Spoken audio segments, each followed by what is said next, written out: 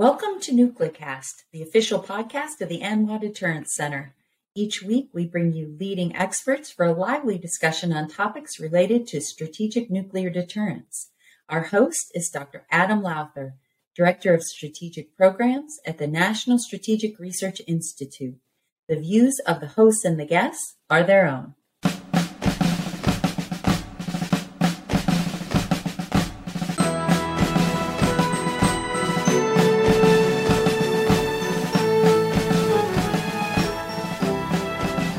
Welcome back to another exciting episode of NucleCast. Of course, I'm your host, as always, Adam Lowther, and today we have with us a very special guest, and that's Pete Newell. Now, he is the CEO of a company called BMNT, and he is a retired Army infantry officer who has taken his experience in the Army to focus on innovation and mission acceleration. And as we were talking, I did not know this before, but he was the senior watch officer at the NMCC, the National Military Command Center, who was on duty on 9/11. So he understands nuclear operations as well. Pete, welcome to NucleCast. Hey, thanks, Adam. So we were talking before the show, and we were having this discussion about innovation and mission acceleration. And you said that a lot of people confuse innovation, and it sort of becomes a catch-all. Well, can you explain for us, because this is a big topic as we across the DoD, nuclear enterprise, DOE, are trying to, we're trying to build pits, we're trying to build them faster, we're trying to improve processes, we're trying to replace aging systems and aging warheads. We have just a huge project that's ongoing. So what is innovation, and then what is mission acceleration? So I'll start with the challenge and why, we look so hard at the definition of innovation and realize that in context with what we're trying to do, innovation is a process, not an output. And I think, having worked with the government for a long time between DOE, the intelligence services, and DoD, that everybody wants to buy innovation, but they really don't know what it is that they're trying to buy. And we finally sat down and said, they're looking for a result. And the pain point that we're trying to solve is the fact that commercial technologies are being adopted and adapted at a speed that we can't keep up with anymore. And we are at the point where we're able to create, I'll call them exotic weapon systems, at a speed that we can't keep up with the manufacturing of them. And the Chinese are building, counters to our capabilities at a speed that we don't have a system that's capable of keeping up with anymore. So we really looked at all the processes, what people are trying to do, and said, listen, don't confuse innovation as a process with a result. What's the result you're trying to get to? And that led us down the line of this thing about mission acceleration. I need to be able to increase the speed at which I accomplish my mission, whatever it is, whatever that cycle speed is. And I'll tell you a short story that spending some time with Dr. Steve Spear, who's a management professor at Sloan at MIT. And Steve did his PhD work with Toyota back when Toyota was the best manufacturing process in the world. And Steve tells this story about running around the United States with the chairman of Toyota and how they would show up at a factory. And in a typical fashion, the chairman shows up and all the people are lined up out front, and there's a boardroom and there's food and the slides and presentations. And he said the chairman would walk in the front door and keep walking. And he would walk all the way through the factory to the loading docks, and he would stand on the loading dock and not talk to anyone for 20 minutes and just watch what happened at the loading dock. And then he would proceed to walk back into the factory and tell people what was wrong. And Steve, being flabbergasted, when they looked at him, they said, how are you able to do this? The chairman looked at him and says, "A very simple principle. The only thing that matters here is what crosses that loading dock and goes on a truck to be shipped. Everything else inside is just a process." And so I take that and look at the innovation and can very confidently look at it and say it's just a process. There are lots of different ways to do innovation, but at the end of the day, you have to understand what it is you're trying to produce and what the mission is at the end and the speed at which you have to answer it.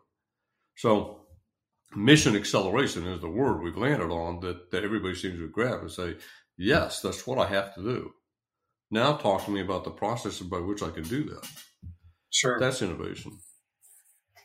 So I wonder, you say it's a process, but is it also a mindset? So I call it a social process. Okay. And what we're doing, and actually I was corrected by an anthropologist who said, no, it's a cultural process, and it's really about anthropology, not sociology.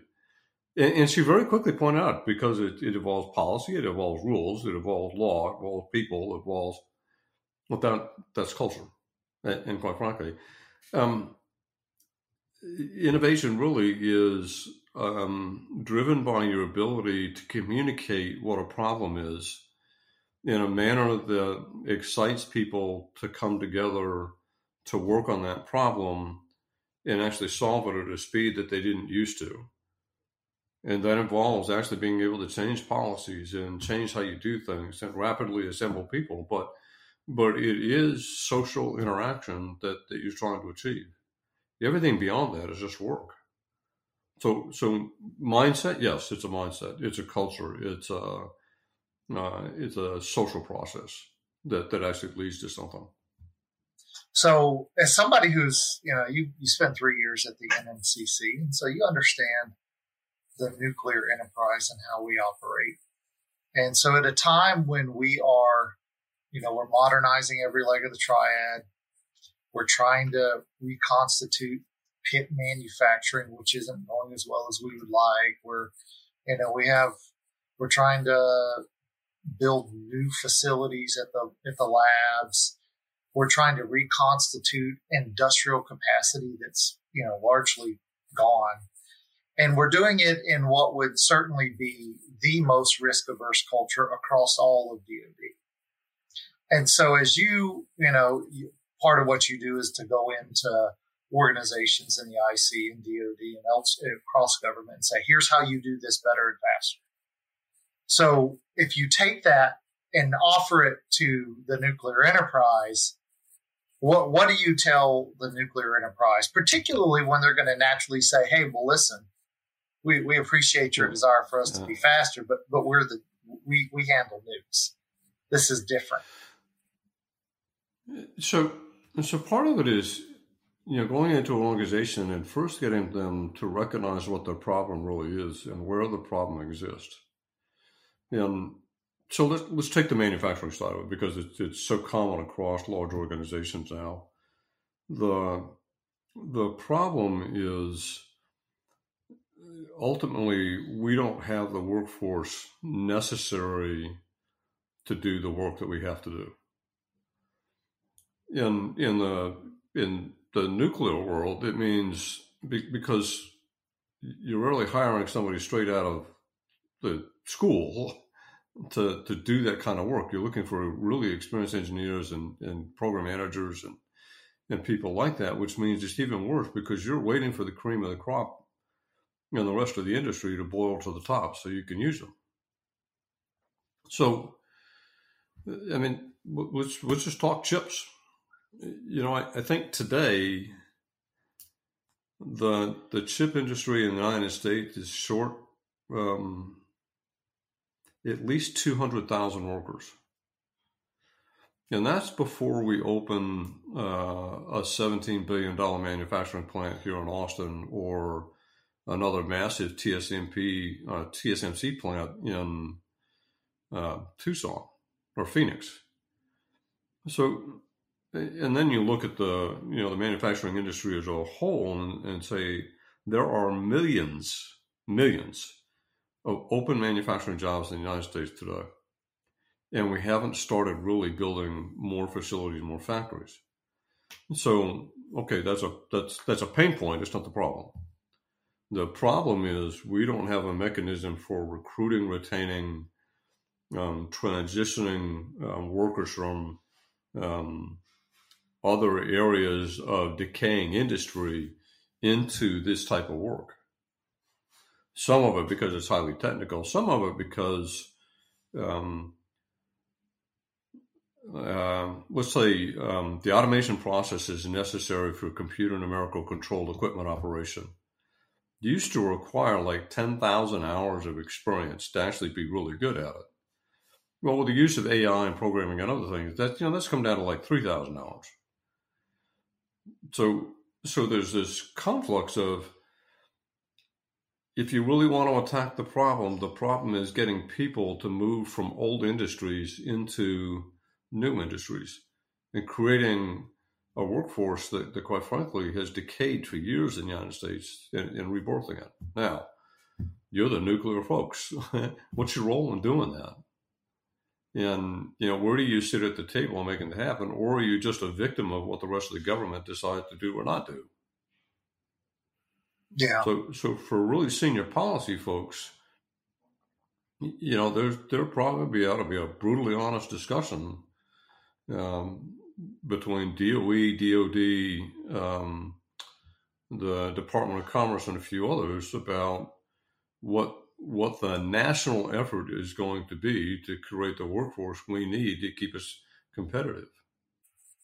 I'll be honest with you. I was trying to be innovative myself.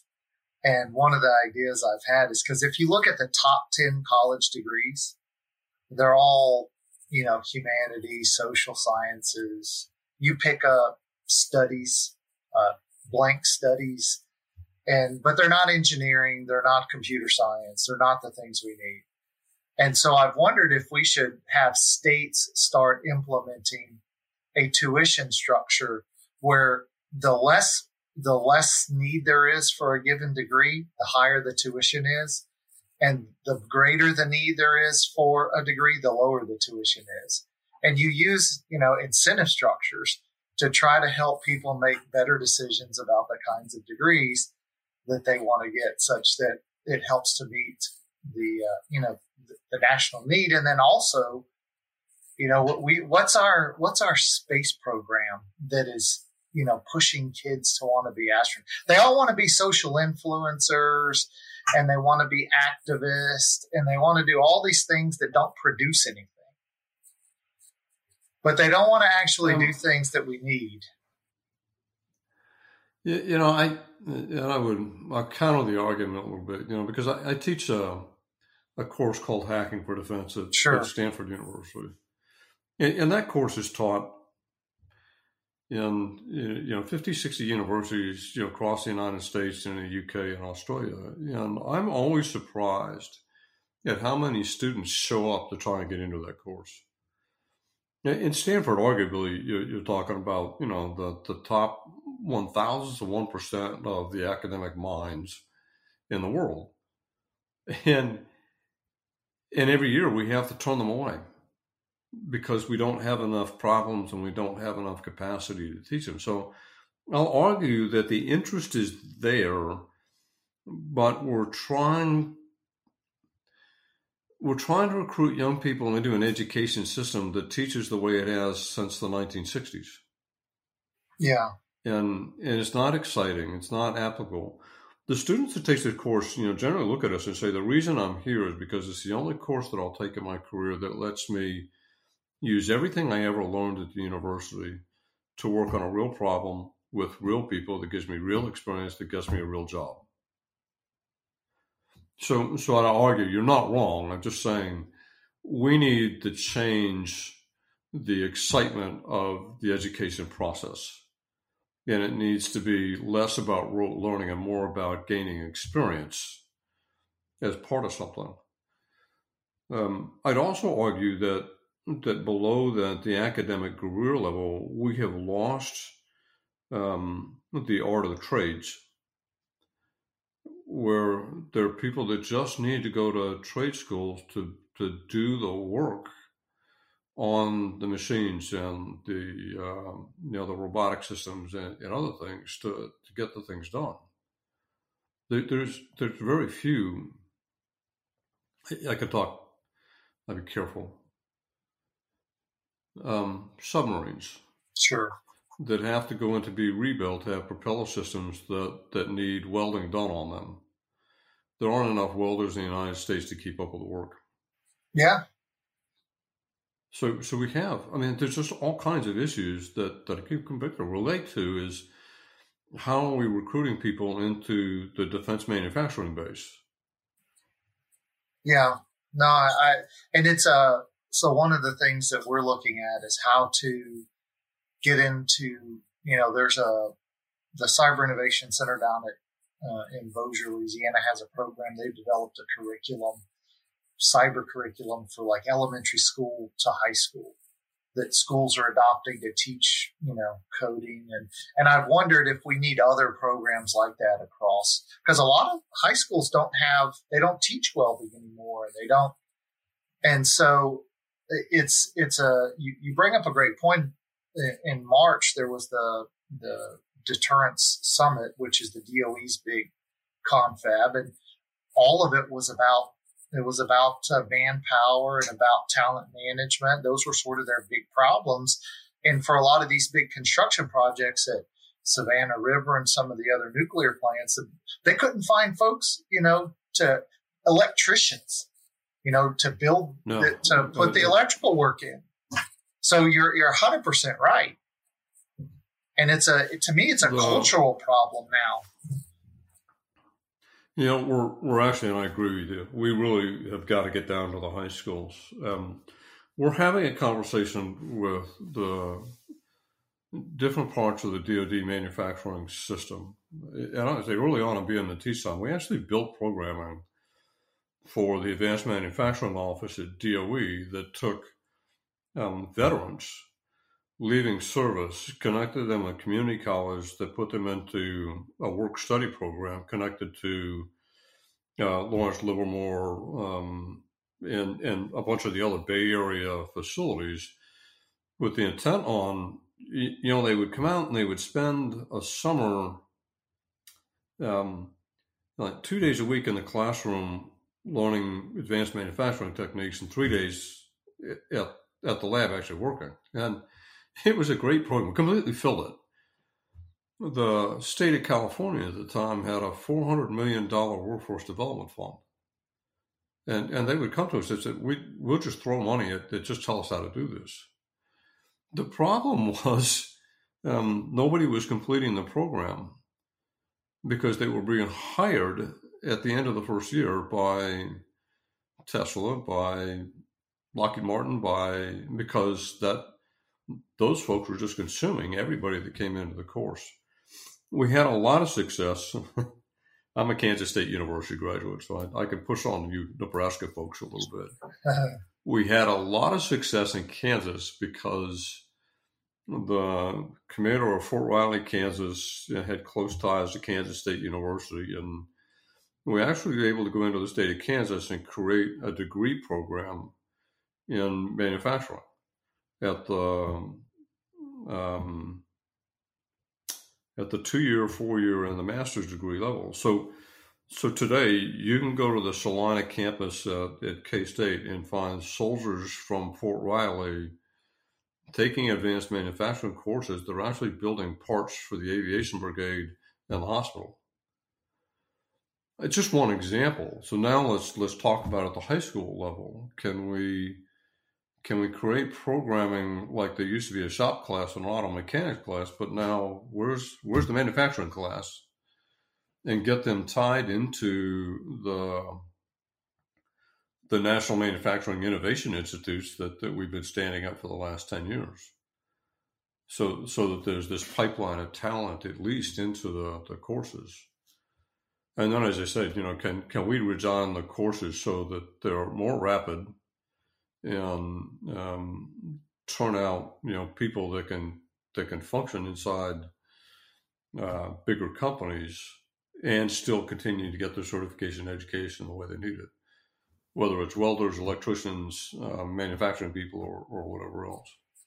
Well, we're at that time of the show where we have to take a quick break. So we're going to do that. When we come back, I want to give you, I've started doing this more than I used to, but I'm going to let you borrow my lamp that has a genie in it to let you make 3 wishes for the nuclear enterprise to do this better. So think about that for a second during the break. And then when we come back, I want to know what those 3 wishes are. So you're listening to NucleCast, and we'll be right back.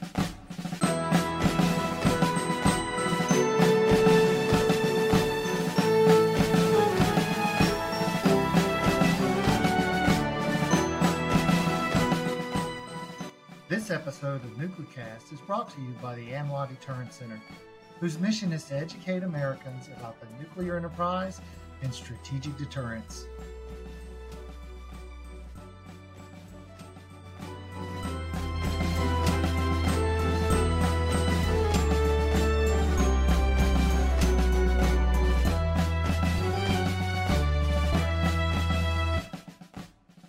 All right, you're listening to NucleCast. We're back. We're talking to Pete Newell, and we've been talking about, he is a guru of mission acceleration, innovation, and he helps DOD, the IC, and others in government to accelerate the speed of the mission they perform. It's a process. And so I asked you before the break, I've handed you my lamp, and you've rubbed the lamp, and you've made 3, and you've been given 3 wishes. So and you want to help the nuclear enterprise. You love the NMCC. It was the best assignment you had in the Army.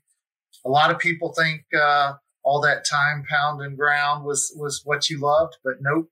You loved being in the basement of the Pentagon. And so you want to help the nuclear enterprise. What are those 3 wishes to help us get where we need to go? So the first one is about people, and then I'll pick up where we left off. Is one of the challenges of innovation and mission acceleration that there is no doctrine for it. So particularly in the nuclear enterprise, there's a lot of doctrine. There are a lot of rules and a lot of regulations. No one is writing the regulation for mission acceleration as it applies to the nuclear mission. Sure. No one. And without a doctrine, as a former SAMS instructor, .PF. Yeah. How that gets in the way of scaling everything, because you have to solve for every letter.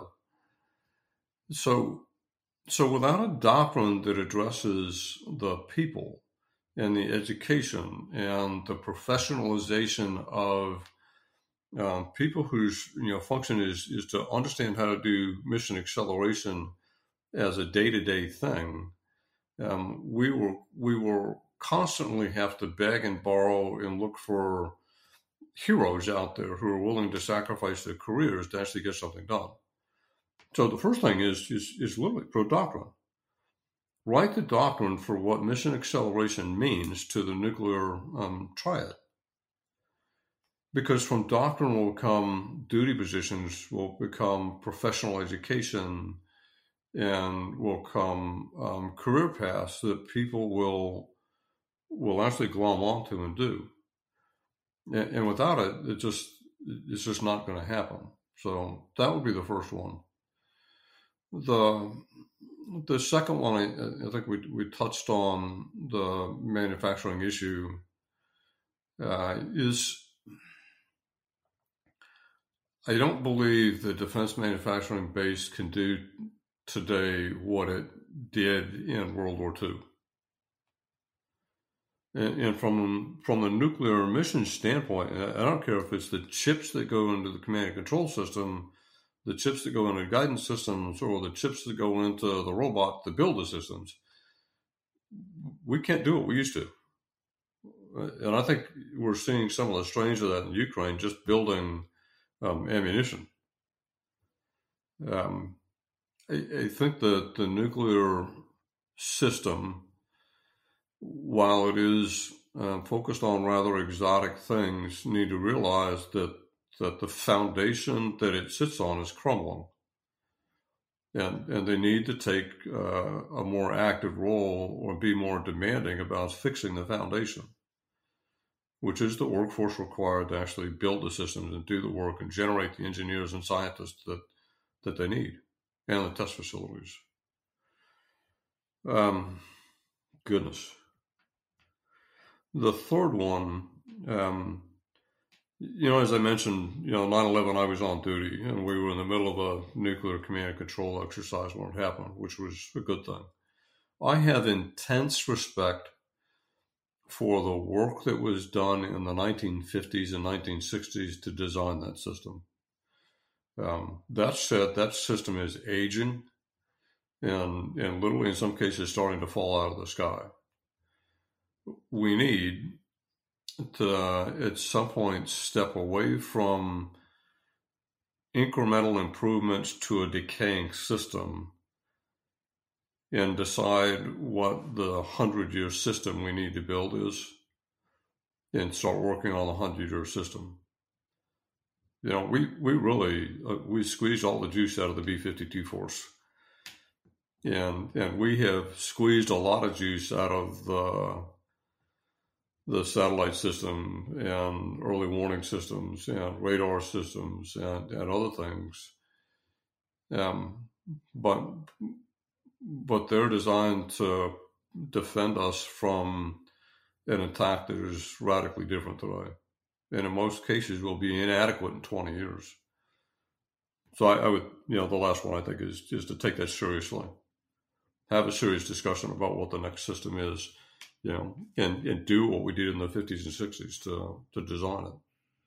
Yeah, I would see the nuke world has a challenge that the conventional world really doesn't, because nuclear weapons have this, they're wrapped in morality. People have these very, very strong feelings about them. Because I've often, we replace the same systems we have. We build a new version of the same thing, regardless of what the strategic environment does. We never take sort of a clean slate look and say, if we're going to start from scratch, what do we need for the future? That's not what we do. And it's really hard. And one thing I'm not sure how you move beyond all of the morality, ideology that's wrapped up in nuclear weapons to get to the point where you say, hey, what do we actually need for the threat that we face? Because if we want to successfully deter it, and then if deterrence fails, when? What how do you do that? How do you create that culture or approach? Yeah, I think sometimes they have to make the discussion much more simple and say, we live in a world that is a very, very dangerous place, particularly when we reach the point where non-state actors have access to manufacturing systems and precursors and other things that allow them to build really exotic weapons that can be used to hurt us at a time and place of their choosing. We want to ensure that we have a system, first, that is resilient, which will allow us to survive something significant. And second, put enough fear into people that they would decide that it's just a really bad idea to do that. You can't fake it, which means you really have to build a system that you seriously can employ that will completely overwhelm anybody's ability to attack you, and hope that you never have to use it. But the fear has to be real, and that's, frankly, and I wish the world were a better place, but the reality is there are people out there who seek power for their own glory and who just hate our way of life. So it is absolutely necessary that we have a response system that is robust and capable of doing great harm to anybody at any time. I don't have a moral problem with that one at all. Yeah, because we'll end up saving lives in the process of doing it.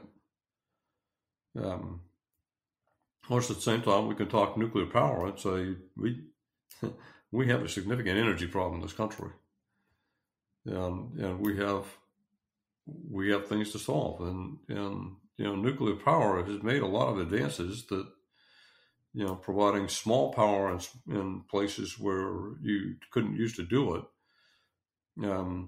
lends itself to the resilience of a nation. So as we're at that time where we're almost out of time, and I wanted to ask you one final question to end the show, and that is, if for many of the listeners that there's ardent opposition across the disarmament community, and I would submit that many of the folks that listen to the show are sort of pro-nuclear, but if we had laser beams or rods from God or something else that could replace nuclear weapons and do the same thing, have the same effect, they'd be happy to do that. But until then, we're stuck with what we've got. But when you have these difficult conversations where you're trying to accomplish the mission, deter adversaries, and it's almost an irrational conversation, how do you bring, sort of somebody who's at the table with you and refuses to sort of understand the mission as it is? How do you bring them around to the point where they sort of understand the mission you have and can sort of be supportive of your effort to accomplish a mission, which, is beneficial for you, for them, for everyone? How do you change people's minds? Yeah. One of the most beautiful things about the system of innovation, the process that we have built alongside Steve Blank and Alex Oshawalder and some of the folks who are really champions of the lean movement, is this process of discovery. So, and it's really nothing but scientific method, is you create a series of hypotheses about the mission that you have and who it applies to and who the beneficiaries of it are and supporters and advocates. You're required to create a series of tests. Call it an MVP. It's a minimum viable product, but it's not actually a product. It's just enough for you to have a conversation with somebody to understand where they are and to validate or invalidate your hypothesis. The more you do that, the more you turn assumptions into fact, and the better your story becomes.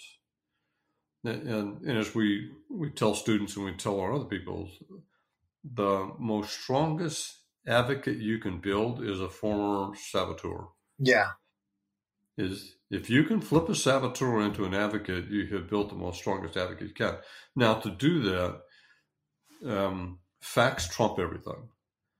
So that process of discovery, of interviewing lots of people and testing your assumptions and turning them into undeniable facts, helps you craft a story that people can't argue with. It's also a very compelling story that actually comes to be like, okay, I get what you're saying.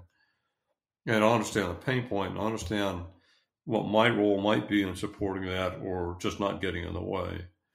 You're better able to convert those people into actually working with you, or at least not getting in your way. Yeah. Great point. Unfortunately, we're out of time. Pete Newell, thanks for joining us. Adam, thanks for the invite. I appreciate it. Yeah, it's always good to have a discussion of, we talk a lot about systems specifically, but then how do we get where we need to go? And how do we get there, faster? Which is speed is one of our big problems. So particularly given how fast the Chinese, for example, are expanding their arsenal. So thanks for joining us to talk about it. I appreciate it. This is hard stuff, so I appreciate the opportunity to do something different. Yeah, and thanks to you, the listeners, for joining us on this episode of NucleCast, and we will see you next time. Well, a few afterthoughts, I guess. Pete Newell, interesting guy, interesting background. And it was a great discussion, as somebody who, he was an infantry officer and retired, he's a colonel.